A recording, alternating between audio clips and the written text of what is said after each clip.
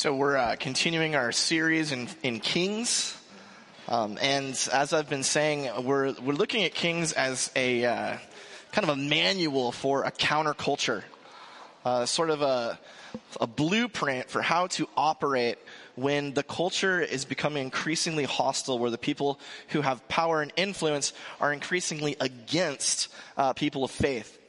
And since we kind of seem to find ourselves in that situation, it's really an appropriate, very relevant series. And so today we're going to be talking about a question that we all have, and that is, where is God? What is God doing?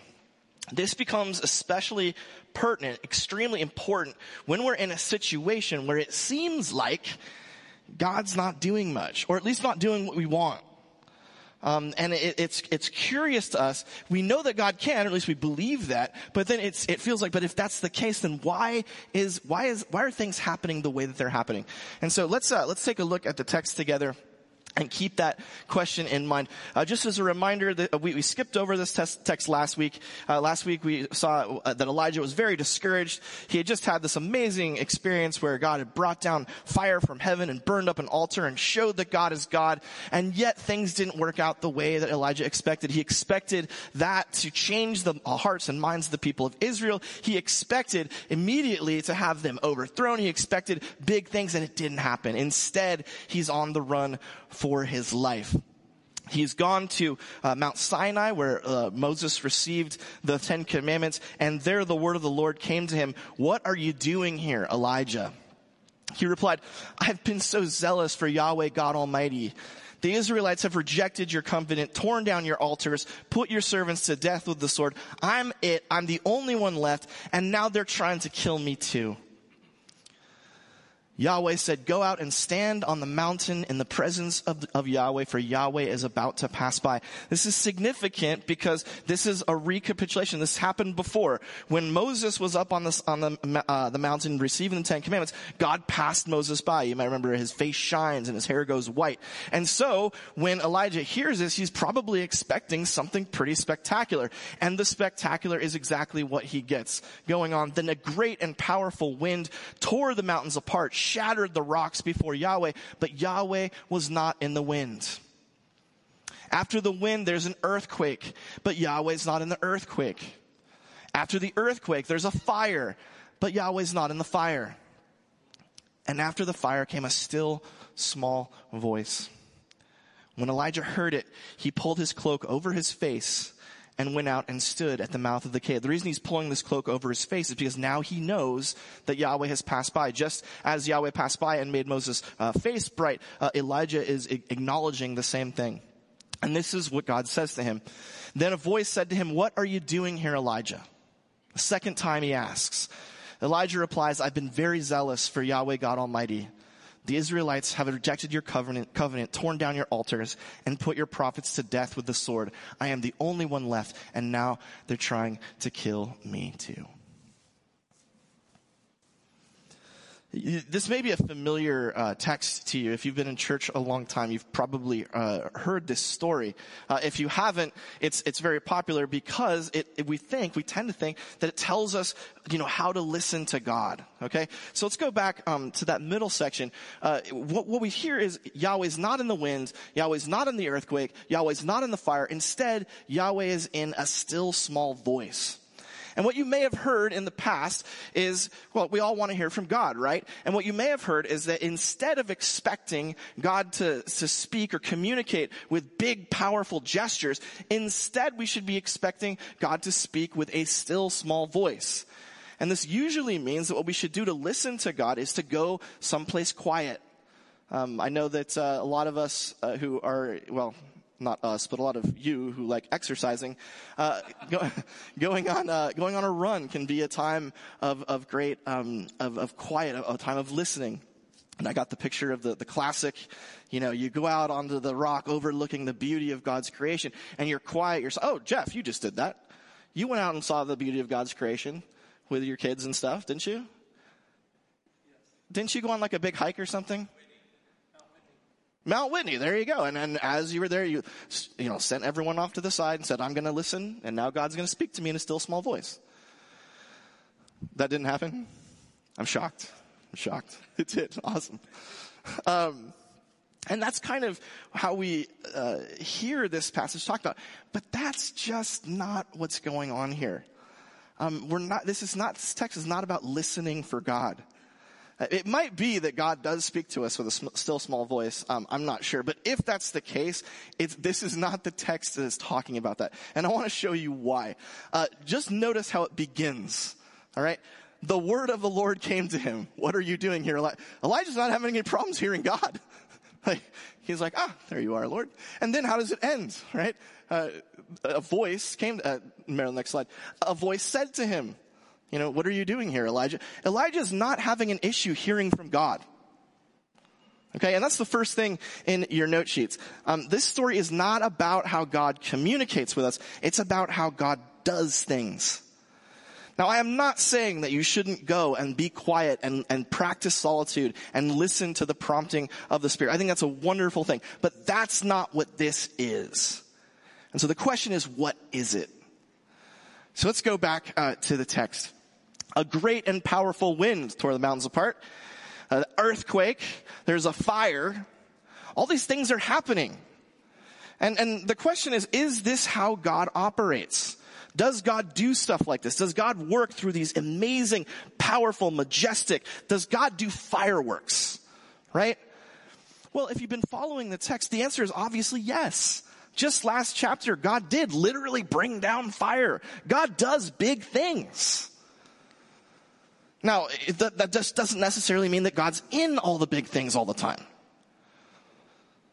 And as a dispensational church, we don't, there are some churches where you've seen the videos of people speaking in tongues. It's pretty wild. I went to a Pentecostal church a couple times in college, and it freaked me out. Like everyone was going. I was like, I don't know what to do with this, because they were expecting God to move in these really big, powerful, expansive ways. I believe God still does that. It probably doesn't look like wind and fire and earthquakes from our perspective, but God does do big, wild, crazy things. Here's proof. Here's Billy Graham, young Billy Graham.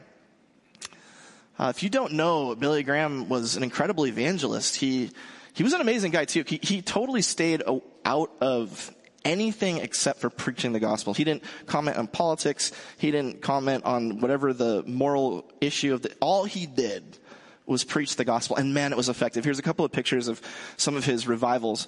On the left is 1956 Yankee Stadium. Now notice that Yankee Stadium is not, people aren't just in the stands. They're like filling the outfield. And to the right is his greatest, or at least his largest, revival of all time. It was in Seoul, South Korea in 1973. You can't see it, but they estimate that 1.1 million people attended. Now that's fire. That's a wind. That's an earthquake. That's earth shaking. I mean, Billy Graham was responsible for probably historians, if they look back, but they should probably, my dad used to say this, we should think of his ministry in that time in the 60s and 70s and 80s as the third great awakening of Christianity in America. To say nothing of Seoul, South Korea. Seoul, South Korea, after the Korean War, and partially due to missionary efforts like this, Seoul, South Korea is one of the most Christian countries in East Asia. And so, despite the fact that we might not always see big fireworks and explosions, that doesn't change the fact that God brings the fire. He still does. It just might look not like literally. Instead, it might look like 1.1 million South Koreans hearing the gospel of Jesus Christ for the first time.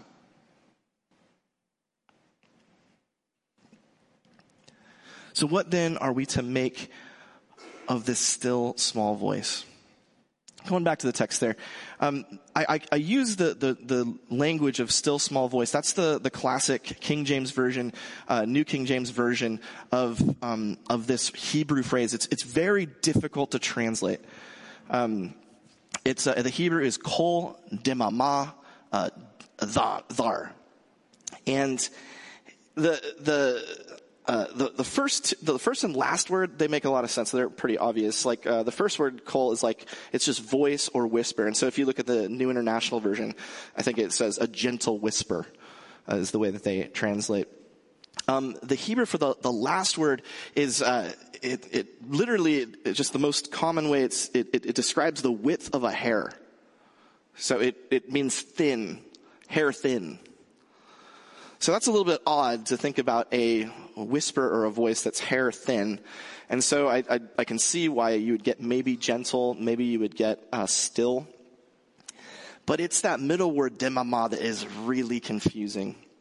And that's because it literally means the cessation of, it means like calm or the cessation of wind. Like calm or wind stopping. So you have a hair thin whisper that's like wind stopping. What does that mean? Well, I know I'm getting old because I don't listen to loud music in my car anymore. I remember being, like in my 20s and thinking my dad was such a loser. I was like, Dad, why don't you... He just didn't listen to music unless it was musicals, Neil Diamond, or the Beatles. That was it. He had a short phase of country music. Thank God that passed. And and even when he did listen to music, it was always kind of like softly. And I was like, let's rock. Like Smells Like Teen Spirit, man. And he just didn't get it. He just didn't get it. And so when I finally was able to drive, I remember I would put my windows down and crank up the stereo to like ear-bleedingly loud. And part of that was because I like loud music, and part of it was because I felt bad for the people who were sitting next to me at the stoplight because their music taste wasn't as good as mine. So I wanted to share with them, what real music sounded like. And I don't know when it happened, but at some point I stopped lowering my windows, or in the case of my convertible, I stopped, keeping the top down. And I was like, oh, that's weird. I wonder why that is. Maybe I just don't like the wind in my face anywhere. I don't know. And then the craziest thing has happened over the last 5 years. I will take extensive car rides and listen to nothing, which is weird. I won't listen to a thing. I'm just going to read my phone while I'm driving. It's more interesting. No. It's true. I know I'm going to die in a car accident. I don't do it when the kids are in the car, for Aaron's sake. But all the rest of the time, I'm like, ooh, the news, awesome. Read a book, it's great. Unfortunately, my son Soren has discovered the joy of putting the window down. So I have a picture here. It's not of him, but it's the kind of thing he does. So he sits in the back in his special chair, whatever it is. And he loves to put the window down and put his hand out, put his head out, like he stands up in his seat. I'm like, oh my gosh, sit down, kid, you're gonna die. And he loves the wind in his face. But the problem is, he's the only one with his window down, and so it causes this weird thump, thump, thump, thump, thump, thump. Do you know what I'm talking about? Have you heard this? I don't know what the deal. It's has something to do with you have to put down multiple windows, but it's like. So if Al, and I'm fine. I'm as long as he's not crying, I call it a win. I'll take it. But Alice and Olivia, they hate it. They're like, Daddy, it hurts my ears. And so I have come to my all-time favorite sound in my life right now is when I put the child safety lock on so he can't control it, and I pull his window up, and it goes. I love that. It's. And suddenly it's like peace. This is glorious. I mean, that's obviously not going to last because none of those children have any self-control. But for that one sweet, glorious moment, that is the sound of demama. And you can see it literally if you watch a window close. There's this moment. It's hair thin, right? It's hair thin, and then the sound stops. That's the next thing in your note sheets. The still small voice is actually something like a hair thin, like whisper. Why is that important? And what does that mean? What does it mean to say that what Elijah hears is, and what does it mean that that's the moment where he's like, now I know where Yahweh is? let's look at what happens after this. As soon as Elijah hears it, he immediately puts the cloak over his face. He goes out of his cave. And then the Lord speaks to him, telling him, hey, why are you here? And that's when Elijah is complaining, I'm the only one left. This is now God responding to him.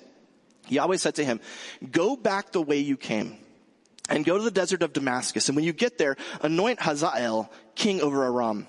Also anoint Jehu, son of Nimshi, king over Israel, and anoint Elisha, the son of Shaphat, from Abel Meholah, to succeed you as prophet. Jehu will put to death any who escaped the sword of Hazael, and Elisha will put to death any who escaped the sword of Jehu. Yet I reserve 7,000 in Israel, all whose knees have not bowed down to Baal, and whose mouths have not kissed him.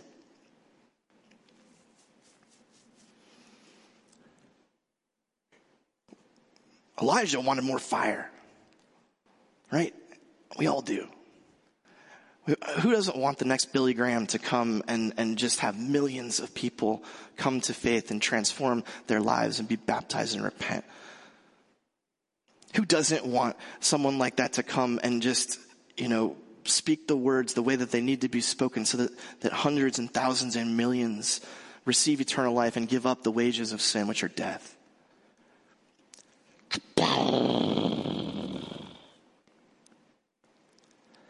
I have a short clip I think that will help explain the. Let me try with you. Hold this. Hold this, son. Hold this. All right, ready? Name a number from make it bigger though, because his was too hard. It was like. All right, 13. All right, 1, 2, 3. 10, 8, 9, 10, 11, 12. See, it's as soon as you connect it, that's when it happens. See, where's the card?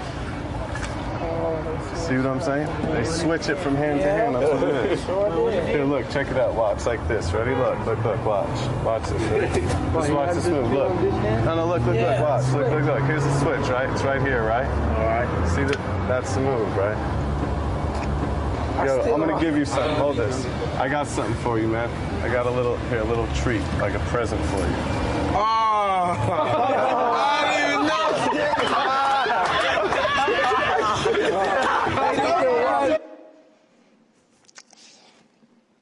If you didn't follow it, that's David Blaine on his Street Magic, and he's like, they're all expecting like this really cool trick, and the trick is silly. He just like makes 2 cards switch places, and they're kind of like, okay, I guess that's cool. And then he shows he turns the top card into a different card, and they're kind of like, all right. And then he reveals that sometime during that experience, he has literally taken a man's wristwatch off and put it in his pocket, and now he's giving it back.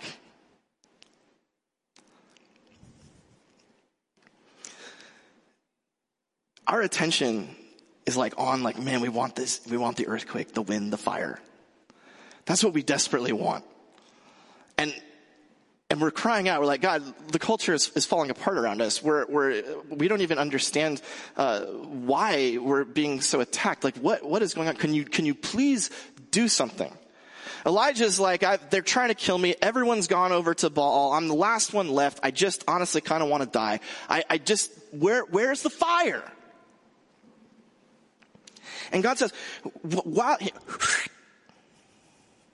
while you were looking for fire, I've been out doing all these things that you can't see. You're looking for fire. Well, I've been preparing Hazael. I've been preparing Jehu. I've even got a replacement for you, Elisha. While you've been looking for something, and now for the first time, Elijah, you're listening to the sound of silence. You're listening to now you're recognizing that something's going on deeply behind the scenes that you can't see, you can't hear, and yet it is going to reveal the future, and the future is going to be good. There is a turnaround, there is a comeback, there is hope. You just haven't been looking for it, and you haven't been able to hear it. Because it doesn't make any sounds.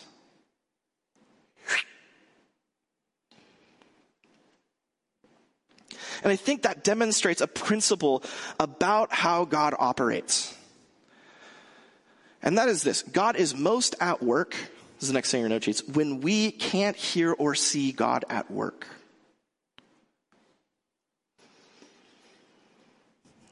We want the big bang, and we're always looking for it. But we're missing what God is actually up to.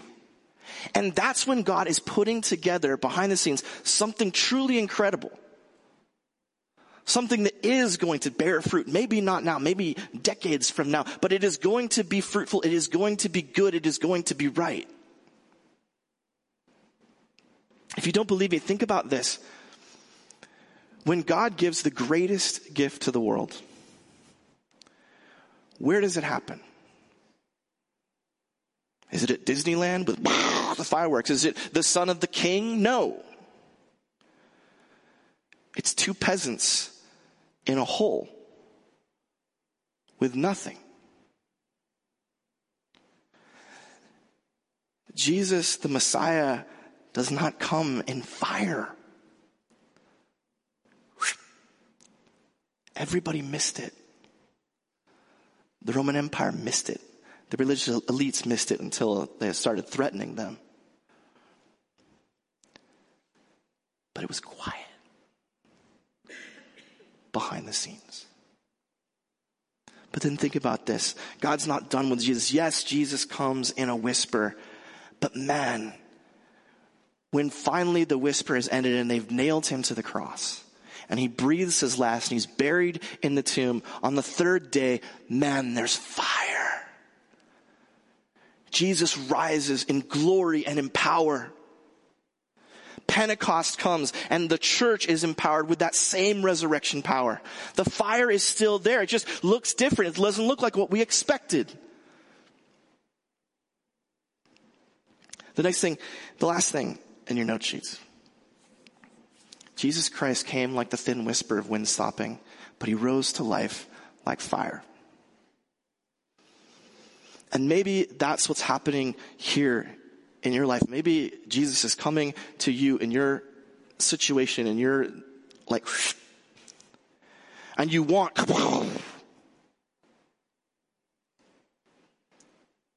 maybe the is first and the comes later.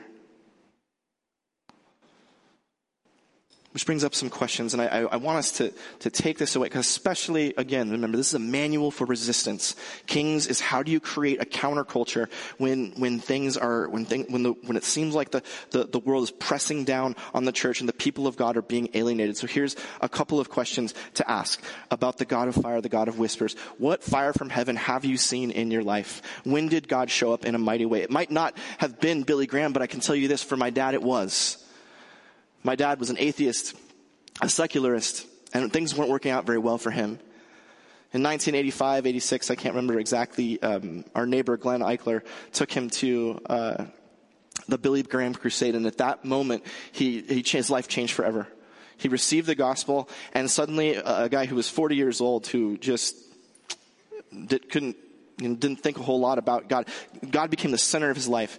And that legacy has been passed on to me, and I hope to pass it on to my children. The fire from heaven, I was 4 or 5 years old when it happened, and I wasn't even there to see it. Another question, when have you realized that God was working in the whisper, in the demama? I don't know about you, but I've told this story before. I remember there was a time when Erin and I were in some pretty bad financial straits. She was commuting from Rancho Santa Margarita up to West Covina to teach junior high school, and she was desperate to get a job down here. And it was the craziest thing. She ended up getting an email randomly from someone in Kappa Unified asking her to apply for a job down here. And I'm like, what? Okay, who is this person and how do we know them? She got that job, and it put her on a trajectory to be an amazing professional in moderate to severe autism classrooms primarily, and then IEPs later. But it was only years later that I found out that behind the scenes, a friend, Eric Paulson, who's sitting right there, had pulled some strings and put her name into somebody's ear. We never knew. We had no idea. And yet, behind the scenes, it was happening. Number 3. Are you dependent on fireworks in your faith, or are you content to let God work in the stopping wind? So many people, what we really want is just the next spiritual high, like it would like going to Forest Home every week for your entire life, so that you're constantly in a state of like religious enthusiasm, excitement, seeing God do this, seeing God do that, and then at a certain point you're like, oh, what if the fireworks don't keep coming? What if something stops? What if? Does that mean God stops? Or are you content to recognize that God is most often at work in the background, things you don't see at all? And this is the last and most important for this series. Do you trust that even when things look really bad, like Elijah did, that God's still on the move? Remember, Elijah was ready to die under a tree because he was so lonely, so isolated, so hopeless. And he had no idea that the entire time God was setting up new kings for Israel, a new prophet, that God was holding back 7,000 people who were never going to bend the knee to the enemy. He had no idea. And it wasn't until that he realized it. I don't know how bad it's looking for you, but I can tell you this: God is faithful. And behind the scenes, something incredible is happening. Let's pray. Gracious God and Father, we know that you are the God of the wind, the earthquake, and the fire. But God, help us to trust and to see that you're also in the whisper, in the stopping of the wind, in the silence. That you're at work behind the scenes. And that you've shown us that in Jesus, who came in a whisper and rose in fire. God, may we dedicate our lives again today to following him, to letting our Savior lead us. Let him lead us in the quiet. Let him lead us in the fireworks. But let us follow him and know that the good you have before us is better than we can imagine. Jesus, in your name we pray. Amen.